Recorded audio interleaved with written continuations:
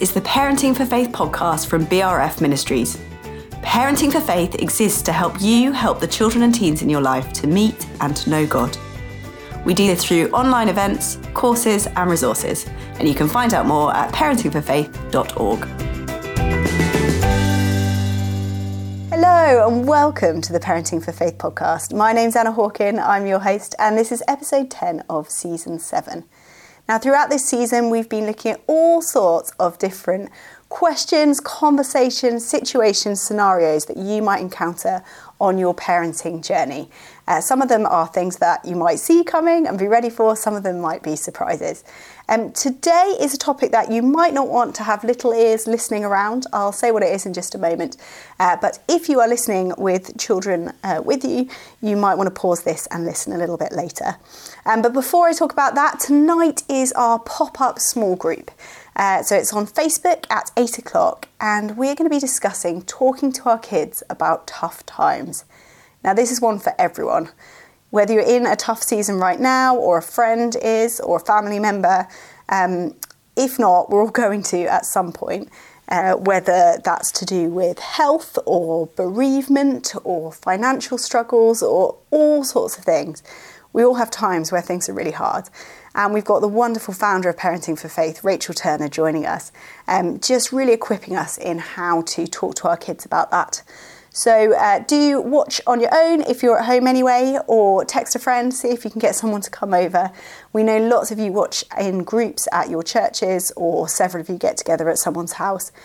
If you haven't arranged that for tonight, don't worry. As I say, you can either watch it on your own or pick a night and catch up at some other time. But we hope that's really useful.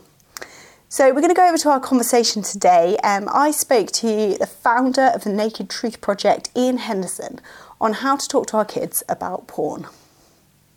I'm joined today by Ian Henderson. Ian is the founder and CEO of Visible Ministries, which includes their flagship initiative, the Naked Truth Project. He lives in Manchester, and he and his wife have 2 teenage daughters. They moved there in 2001 to work for the Message Trust, moving to live and work in the most deprived ward in the UK. He later became the exec director of mission for the Message until 2013, when he left to start the Naked Truth Project. We are so glad that you're with us here today, Ian. I was saying, just as you joined the call, we have been really keen for a long time to get someone on to talk about pornography and all the issues that surround it. We know it is a huge, huge topic, really big issue in our culture. And funnily enough, not many people wanted to chat to us about it, but you were willing, and you have so much knowledge and experience in this area. So thank you so much for being with us. So tell us what we're up against, Ian. Start out. What is the situation with pornography in this country at the moment? What are the dangers, and what should we be thinking about? Yes. Well, really good to be part of the podcast. And interesting that you're sort of saying how I've got all this expertise. Obviously, it wasn't something I sat down with my careers advisor when I was at school and said, I think when I'm about 40, I might start a porn project. But it was because of this question. It just became aware of just how much the landscape was changing, how impactful porn was in the lives of so many different types of people, both the young people that I was working with at the time, but also just across the spectrum. So let me try and lay out that landscape a little bit for listeners. And I'm 50, and it's fair to say that when I was a teenager, pornography was a very different thing. And depending on the age of the people listening, even me saying the word pornography will have kind of different sort of things that they will consider. Some might think of magazines on the top shelf of a newsagent's, which was kind of like what my thoughts would have gone to as a teenager or a young person growing up.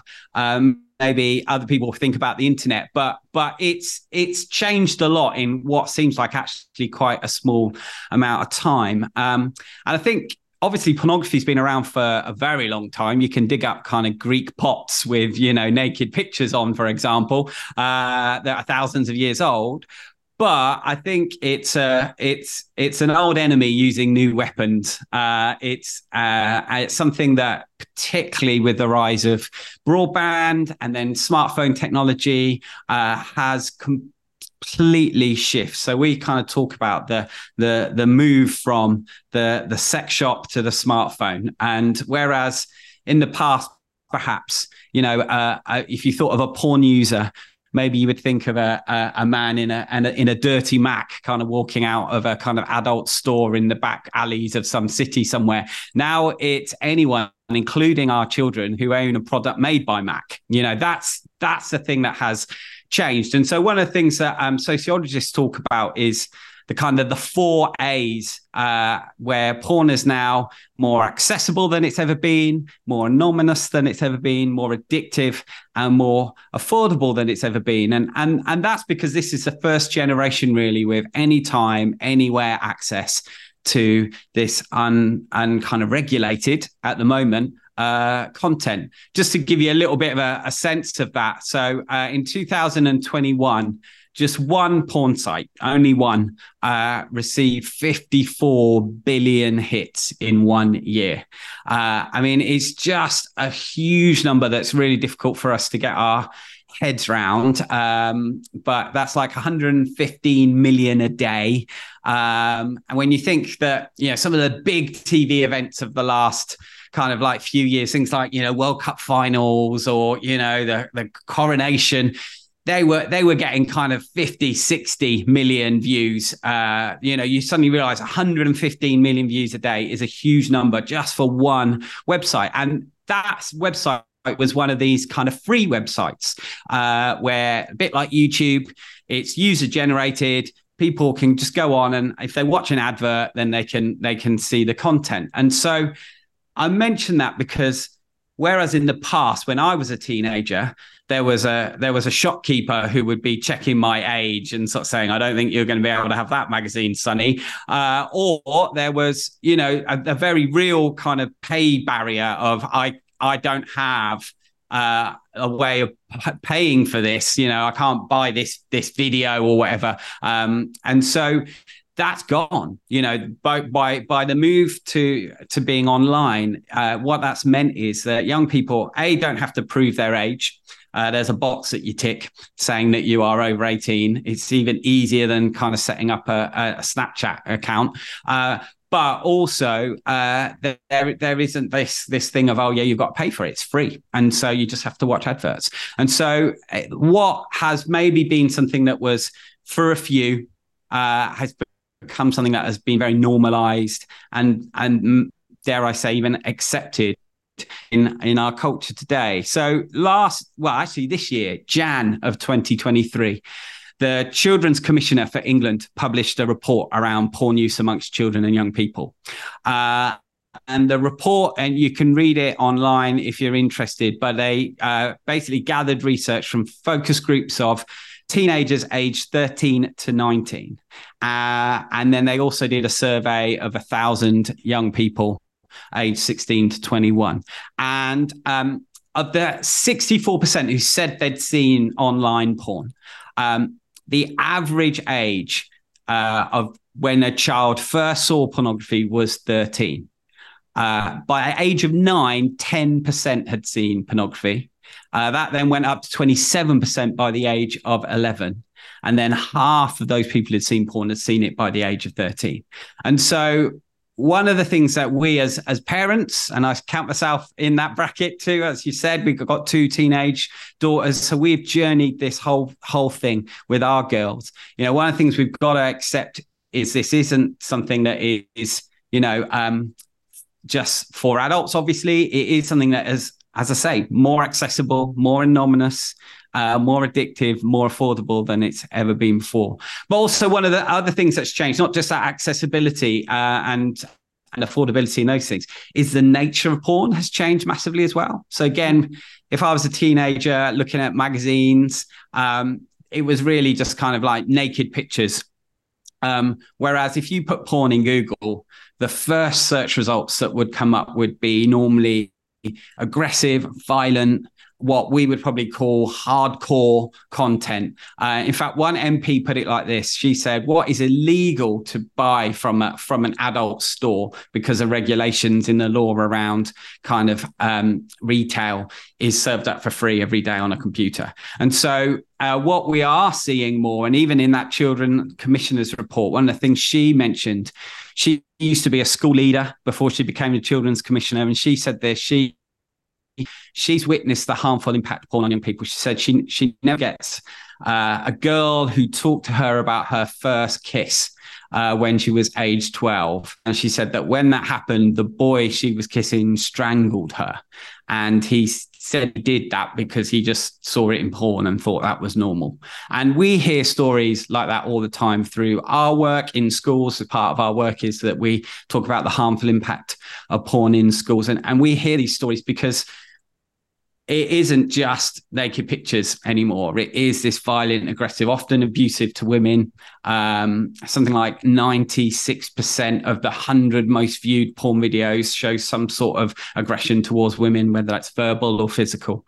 And so that is impacting what young people who perhaps aren't actually engaging in relationships yet, but it's already starting to shape and form what they think is normal. And so that's the landscape, and it's a depressing one to kind of paint for people, and many of those listening will sort of be thinking, yeah, that resonates. I've heard that.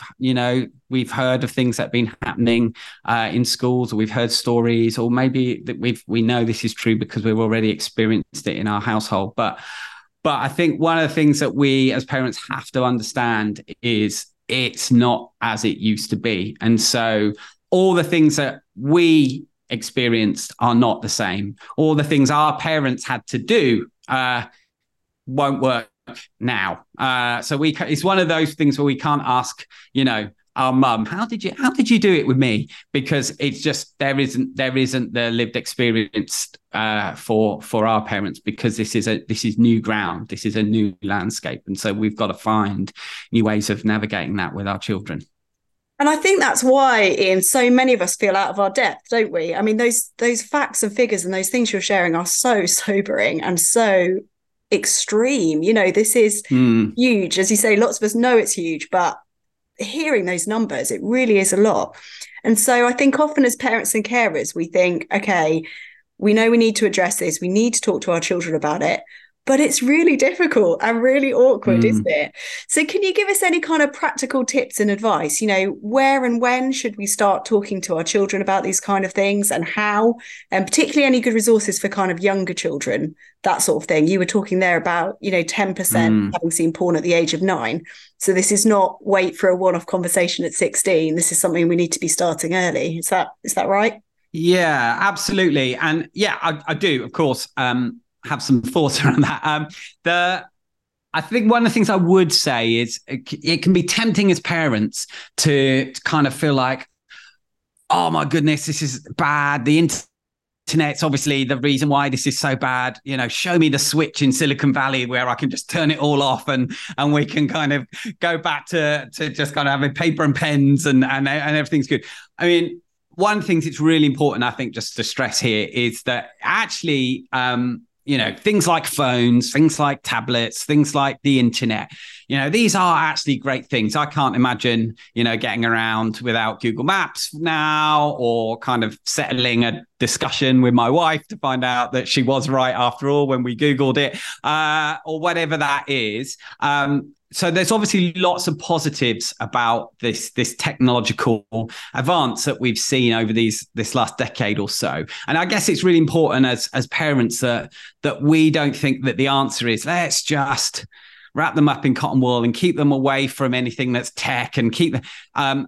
Actually, one of the analogies that I would use is I think the internet is like a city. And so we brought our girls up in a great city, Manchester, born and bred in Manchester. And so Manchester is a great place. It's got loads of entertainment and education and culture and community, but also it's got some dodgy places and dangerous people, that like every other city. And part of us raising our children in a city is that we've had to kind of teach them to figure out those things, to be able to experience what's good and critique and avoid what's dangerous. And I actually think the internet is a similar thing.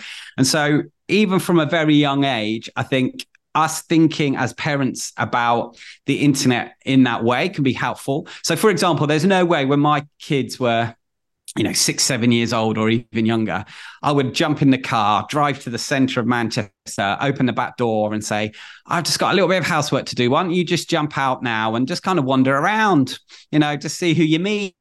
I would never dream of doing that. But of course, as parents, we can do that with the internet. We can just sort of say, I'm busy, just sit on this phone or this tablet that hasn't got any kind of parental controls on.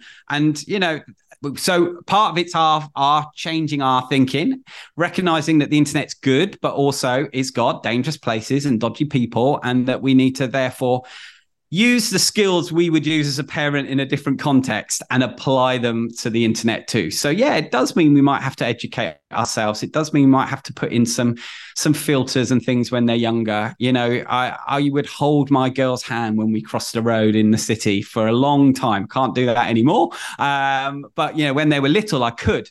And I think that's true with the internet as well. When they're younger, there are more controls, more hand holding, if you like, that we can do. There are things that we can say, no, you can't do that yet. As they get older, that changes. It becomes more about conversation than controls. But I think one of the first things we can do as parents, particularly when they're younger, is to acknowledge that the internet is a great thing that we want our children to experience. They're going to experience. They're digital natives. It's part of who they are, actually. But we also can exercise some conditions and some controls. So, for example, when our girls turned 11, and we had the big, can we have a phone conversation that we'd had for a couple of years because some of their friends had got phones earlier. We opted for 11, not that that's the right age or anything, but that's what we opted for as they went to secondary school. But they had a phone, but they didn't have a browser on their phone and this straight away, for example. Or we had some kind of rules around parental controls, which meant that they had to ask permission to download an app rather than it just, they couldn't just download every app they wanted. And so we can say yes to some things and it be conditional and have some kind of boundaries around it, which I just think is good to think about at this stage. The other thing I think when they're younger is to talk about the fact that if they did have exposure to something like pornography at the age of 9, chances are it's not because they went looking for it. Chances are it's accidental exposure, or maybe someone at school even kind of showed them something on a phone, but it's unlikely it's curiosity. And it might be, they might have heard a word and looked it up, and then suddenly they've been hit with a load of images, or they thought it'd be funny to write bum into Google or something. And then what they got was actually really horrible. We've heard those stories too. But one of the things that maybe people have heard of before, but I think just in case they haven't, can be really helpful with younger children, is to teach them the 3 T's. So the 3 T's are: you sit down with your children and you want them to experience the internet. You want them to be able to explore, but you say, listen, if you ever saw something that was upsetting in any way, when you saw it, it just upset you, I want you to remember these 3 T's. The first T is turn it off. So turn off the phone, turn off the tablet, turn off the computer. Second T is turn away. So leave the room, go somewhere else, because initially you might be like, ugh, and then you're going to be like, oh. And so sometimes it's helpful just to not be next to that thing that caused that. And then the third thing is to tell me, to talk to me as mum, as dad. And I want you to know something: you will not be in trouble. This is not something you get in trouble for. I want us to be able to talk about this. I want you to be able to help you, make sure that we can keep you safe. But you will not be in trouble. You don't need to keep this a secret. And so those 3 T's, I think, are a really good thing to just ingrain in the thinking of our children as well, because hopefully, they are going to experience, the good side of the internet, but they might accidentally experience some of the problems that come with it. And so to give them that as a way of what to do if this happens is important. You asked about resource. So one I would mention quickly is there's a book that I think you can just get on Amazon or something, which is kind of aimed at kind of probably tweens, called Good Pictures, Bad Pictures. And that's kind of like something you can sit and kind of go through with a kind of 9, 10, 11-year-old and talk that through. And so there's stuff like that. There's even younger books. There's a book that's called Chicken Clicking, which it just talks a little bit more generically about the internet, and that's a bit of a bedtime story type book, so kind of aimed at that even younger. It just sort of says, isn't the internet great, but make sure you're careful about what you say online to people or whatever. So that's probably a little bit more kind of general online safety. But again, what it does is it introduces the conversation about the internet's great, but we are going to have some rules, and we're going to have some restrictions, because actually they're like a city. There are some dangerous things and some things that you just need to learn, just like you learn how to cross the road safely, or you learn not to talk to strangers on the street. This is a similar thing. And so that's our job as a parent, to help keep you safe when you're younger. As they get older, the conversation then becomes perhaps more important rather than the controls, as I said before. But I think when they're younger, there's stuff we can do. And one final resource to mention that I think is a good kind of one-stop shop, if you like, is a website called internetmatters.org. That's a website that's been set up for parents by the internet service providers. And that has all sorts of things like advice on what apps are, out there, and what the pros and cons of those apps, tutorials on how to set up parental controls on different devices. How do you kind of put restrictions on YouTube so you don't get unhelpful recommendations when you're just watching something as a child, things like that. So that would be another one I would mention as well. That's fantastic. Thank you. I love how practical those are. We got Chicken Clicking from the library, actually, and I had no idea it was an internet safety thing. I just thought it was a nice bedtime story, and then it turned a bit dark. It was a bit of a shock. But it was a good one. Yeah. I mean, it doesn't go dark. There's like a fox or something, isn't there, who pretends to be a very chicken. Surprising. Yeah. There is just one more thing I wanted to ask you about, which is, hearing those numbers.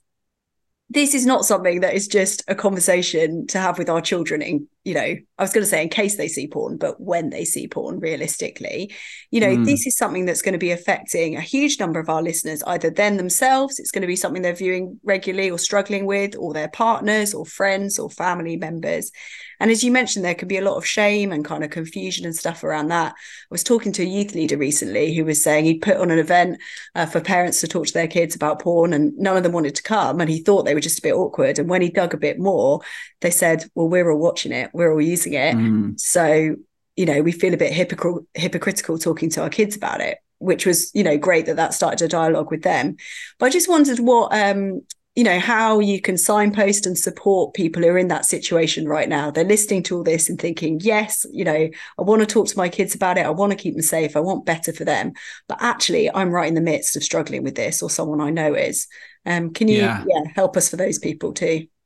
Sure, absolutely. So as a charity, as an organisation, Naked Truth was set up to open eyes and free lives from the damaging impact of porn. So half of our work is, as I mentioned, that sort of educational work, working in schools, working with churches, trying to help people understand the harmful impact. But the other side of it is support, recovery, counsellors, support groups for those who either are struggling themselves, so that porn has become an addiction or a dependency, problematic for them, or maybe for a spouse or a partner, and actually not just wanting help for their partner who's a user, but actually wanting help for themselves as well, because there's betrayal and there's hurt and there's all sorts of stuff that go along with that. And so we run programs that are online, so anyone can access anywhere. We run groups for users. We run counselling sessions for users and for partners. We have some stuff that is just kind of like video on demand type things, and then stuff that's live groups as well through Zoom.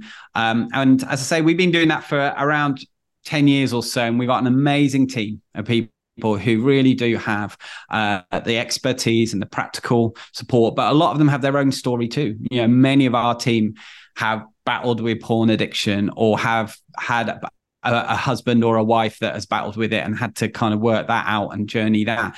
And so they come with their training and their expertise, but they also come with a lot of empathy, there's no shame, there's no judgment. And it's been amazing just to see over the years, hundreds and hundreds of people who perhaps this is one of those things where people do give up hope. They kind of feel like I've prayed about this loads and haven't seen any change. I've even talked to some people and it feels like that's not really brought up a lot of change.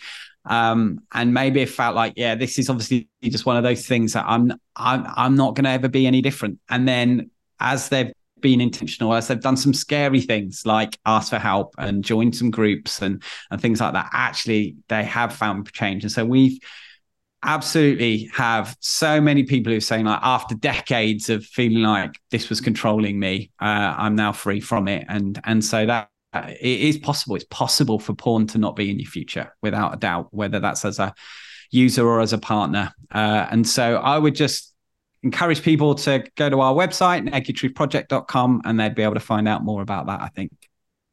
Thank you so much. Thank you for your time and your wisdom today, Ian, but also just thank you so much for what you and your team do. You really are changing lives and helping families, and we're so grateful. So thank you. You're very welcome. Thanks for asking me.